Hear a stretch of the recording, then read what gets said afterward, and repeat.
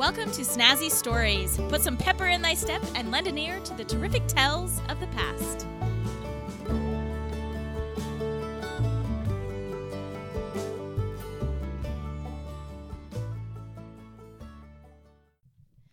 Hi, welcome to Snazzy Stories. If you would like to keep the storytelling alive, please go to patreon.com/snazzystories and donate to my storytelling adventure. Also subscribe to Snazzy Stories on iTunes, Spotify, many other podcast apps, or go to snazzystories.com. The latter part of the 19th century and into the 20th century was a time of unrest and turmoil in the United States.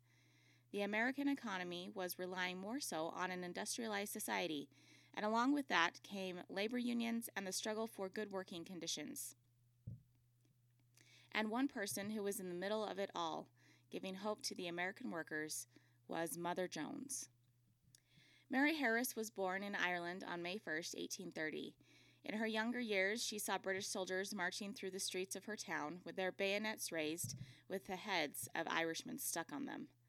Her grandfather was an Irish freedom fighter who was hanged, and her father had to flee the country with his family in 1835. Mary grew up in Toronto, Ontario, and she went to public school. She became a teacher in Michigan, and after 8 months, she moved to Chicago and began work as a dressmaker. She ended up moving to Memphis, Tennessee, and began working once again in teaching. In 1861, she met and married her husband, George E. Jones. He worked as an iron molder, and he was a strong member of the Iron Molders Union. Mary and George began their family and had 4 children together. In 1867, tragedy struck their household. The yellow fever epidemic reached their household, and within 1 week, her husband and her 4 small children died, leaving her alone in her grief. She wore black dresses the rest of her life. Mary returned to Chicago, and she opened her own dressmaking shop, and some of her patrons were actually some of the wealthiest women in Chicago. However, that endeavor did not last long. In 1871, the Great Chicago Fire burned her dress shop and her home to the ground. With nothing left, she took solace in the meetings of the Knights of Labor movement. One biographer believes that Mary's interest in the labor unions came from her time working as a dressmaker. Mary said, quote, "Often while sewing for the lords and barons who lived in the magnificent houses on the Lakeshore Drive, I would look out of the plate glass windows and see the poor, shivering wretches, jobless and hungry, walking along the frozen lakefront. The contrast of their condition with that of the tropical comfort of the people for whom I sewed was painful to me. My employers seemed neither to notice nor to care." She continued her dressmaking trade for a couple of years after the fire, but she really didn't have a home, and she would travel here and there for work. But she ended up becoming extremely active in the labor movement throughout the United States. When people would ask where she lived, she would tell them, quote, "Well, wherever there is a fight," unquote. She would go to the labor camps and live with them in their tents and shanties or near the mills. Mary went from state to state, city to city, helping to organize and rally men, women, and children to fight for better wages, better working conditions, and better work hours. Though she stood just 5 feet tall, when she walked into rooms or onto stages, all sat up to listen. Her stature in the room became giantess. She went to Kansas City to help organize a group of unemployed men to march in Washington, D.C. to demand jobs. Mary went to Birmingham, Alabama, and organized black and white miners during the nationwide coal mining strike. She also spoke to the Railway Union at their convention in June of 1897, and this is where she gained the nickname of Mother. She would become Mother Jones to millions of working men and women across the country, specifically to the coal miners, whom she would often refer to as, quote, "my boys," unquote. She went to Pittsburgh to help a nationwide coal mining strike. While there, she went into the coal fields to help rally more people to their cause. Mother Jones would assist in any instance, whether it be coal miners, textile workers, railway, or steel workers. She was always there to organize and rally the crowd with her fiery speeches. Mother Jones was also concerned not only with working conditions of men and women, but children as well. In Philadelphia, a strike began at the silk mills of 100,000 workers, including 16,000 children. They left their jobs demanding the work week be cut from 60 hours a week to 55 hours a week. In order to get some attention on the child labor issue, in 1903, Mother Jones took, with the consent of their parents, of course, an army of 100 working children to see President Roosevelt in his Long Island home to get his help with the child labor laws. Mother Jones wrote about this event in her autobiography.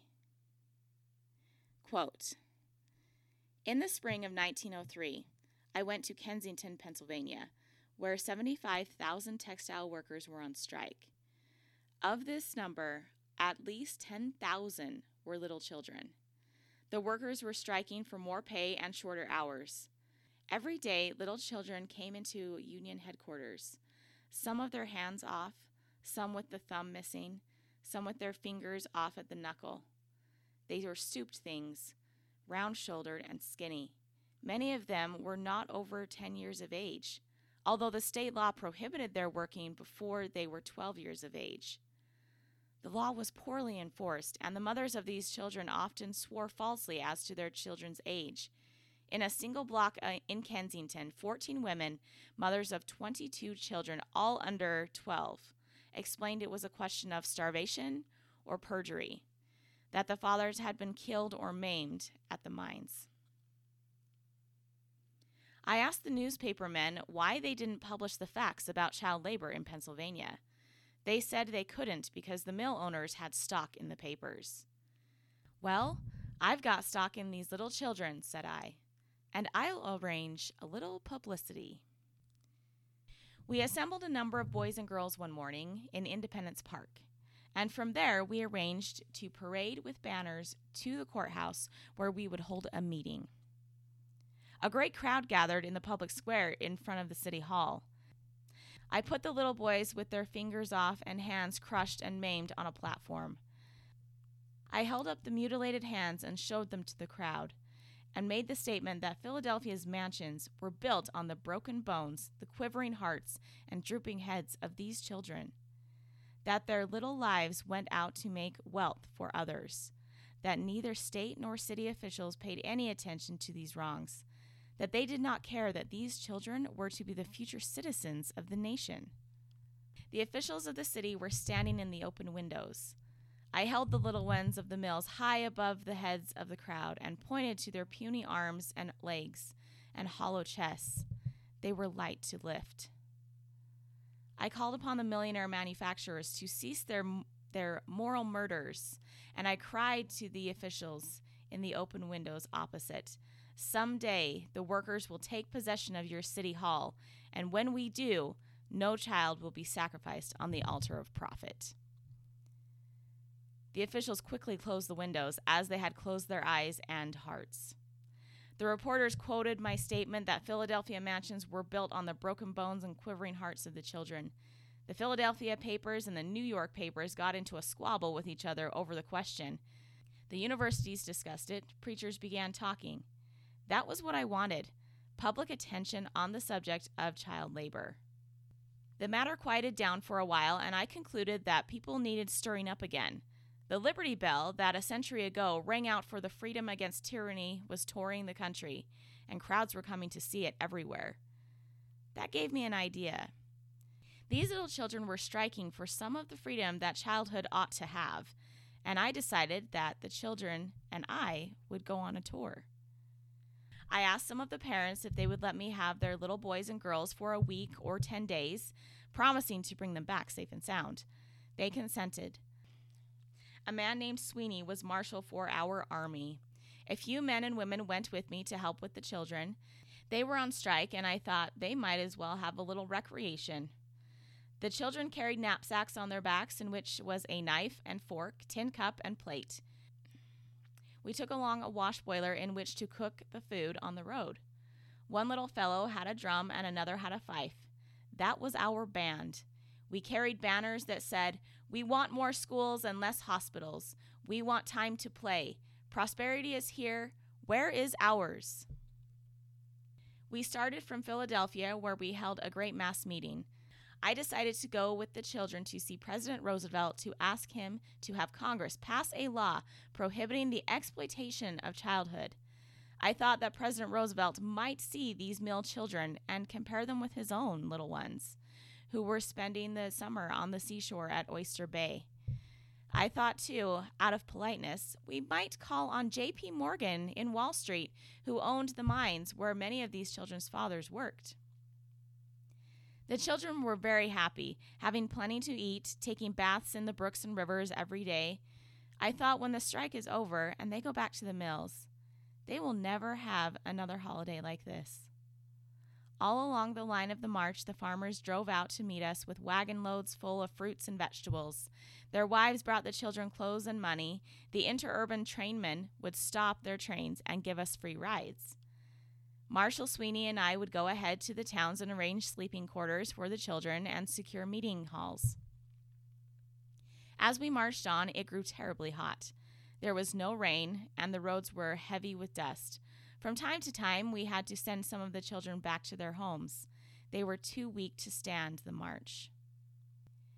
We were on the outskirts of New Trenton, New Jersey, cooking our lunch in the wash boiler when the conductor on the interurban car stopped and told us the police were coming down to notify us that we could not enter the town. There were mills in the town, and the mill owners didn't like our coming. I said, "All right, the police will be just in time for lunch." Sure enough, the police came, and we invited them to dine with us.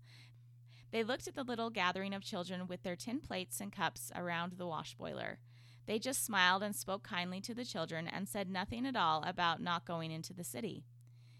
We went in, held our meeting, and it was the wives of the police who took the little children and cared for them that night, sending them back in the morning with a nice lunch rolled up in paper napkins.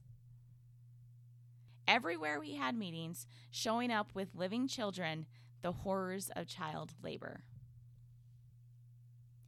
At one town, the mayor said we could not hold a meeting because he did not have sufficient police protection. "These little children have never known any sort of protection, Your Honor," I said, "and they are used to going without it." He let us have the meeting. One night in Princeton, New Jersey, we slept in a big, cool barn on Grover Cleveland's great estate. The heat became intense. There was so much suffering in our ranks, for our little ones were not robust. The proprietor of the leading hotel sent for me. "Mother," he said, "order what you want and all you want for your army, and there's nothing to pay." I called on the mayor of Princeton and asked for permission to speak opposite the campus of the university. I said I wanted to speak on higher education. The mayor gave me permission.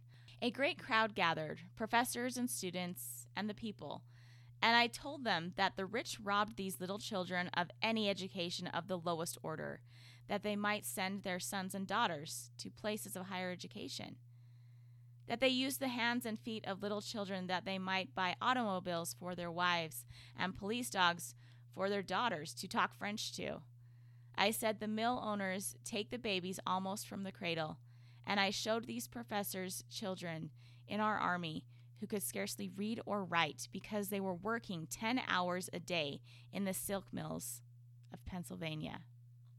"Here's a textbook on economics," I said, pointing to a little chap, James Ashworth, who was 10 years old and who was stooped over like an old man from carrying bundles of yarn that weighed 75 pounds. He gets $3 a week, and his sister, who is 14, gets $6. They work in a carpet factory 10 hours a day while the children of the rich are getting their higher education. That night, we camped on the banks of Stony Brook, where years and years before, the ragged Revolutionary Army camped, Washington's brave soldiers that made their fight for freedom. From Jersey City, we marched to Hoboken. I sent a committee over to the New York Chief of Police, Epstein, asking for permission to walk up 4th Avenue to Madison Square, where I wanted to hold a meeting.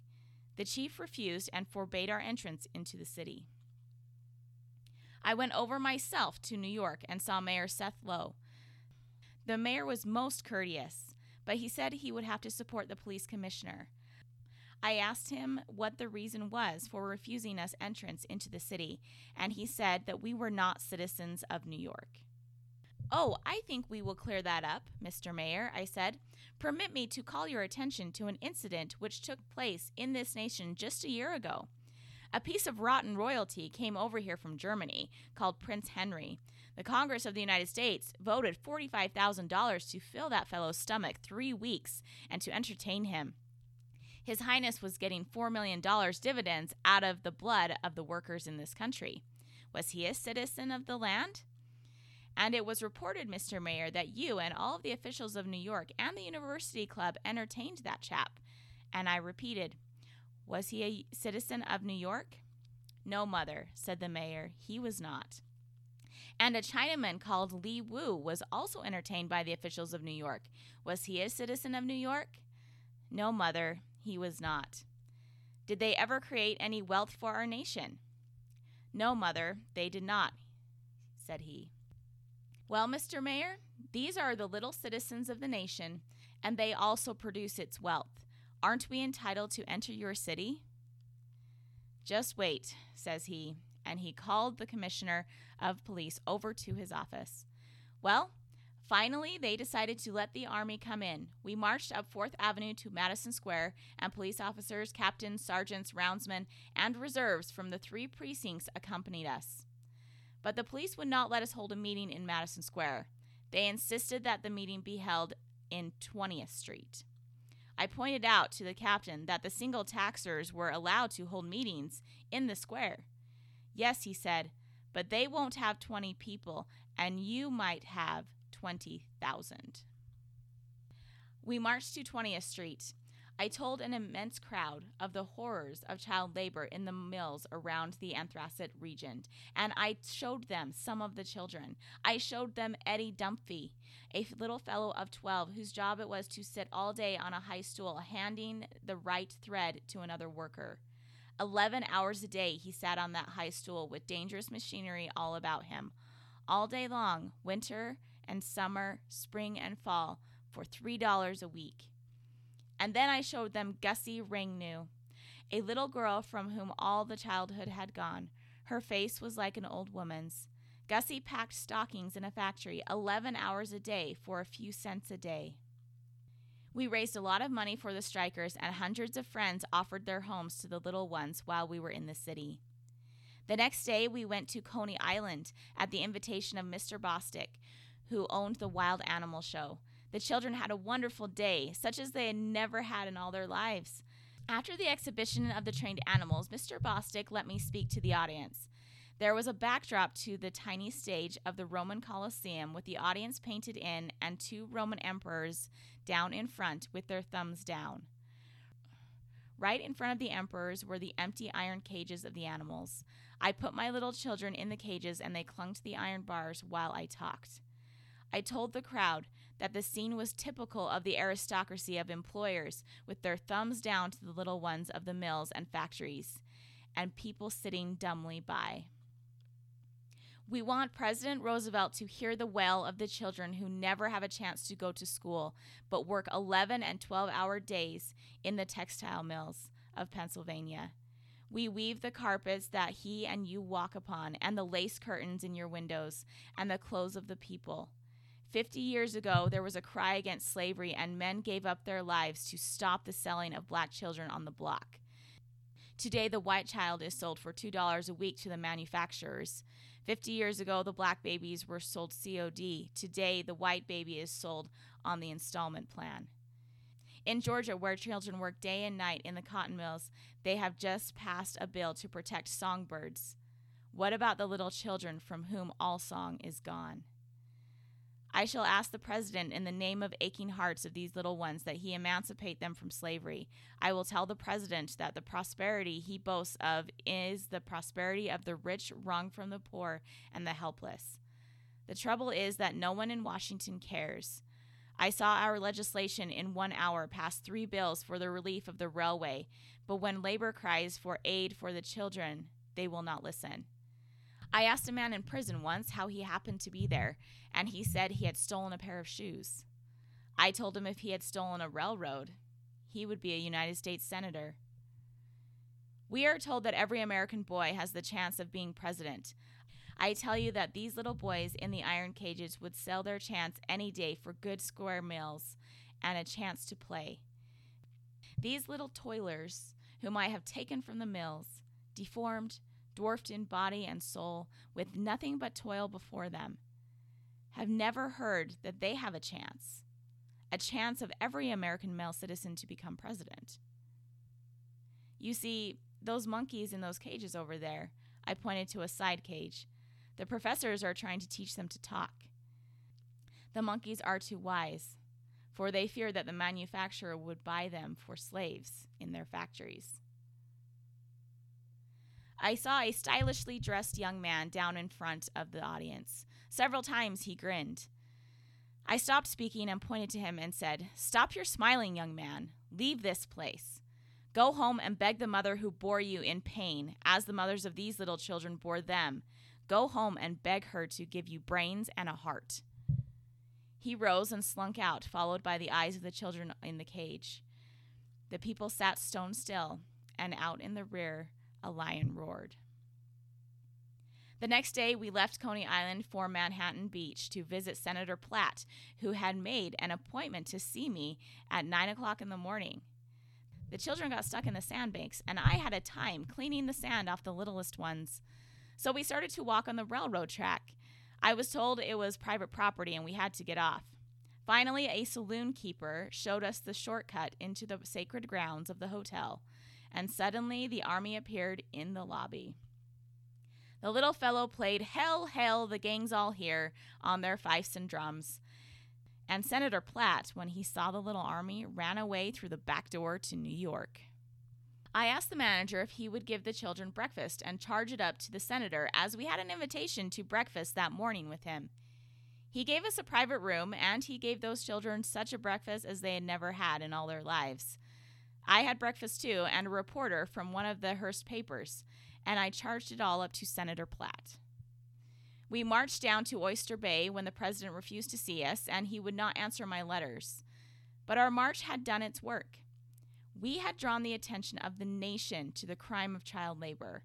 And while the strike of the textile workers in Kensington was lost and the children were driven back to work, not long afterward, the Pennsylvania legislature passed a child labor law that sent thousands of children home from the mills and kept thousands of others from entering the factory until they were 14 years of age.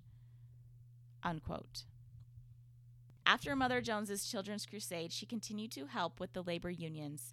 She went to West Virginia to help the coal workers in their strike between 1912 and 1913.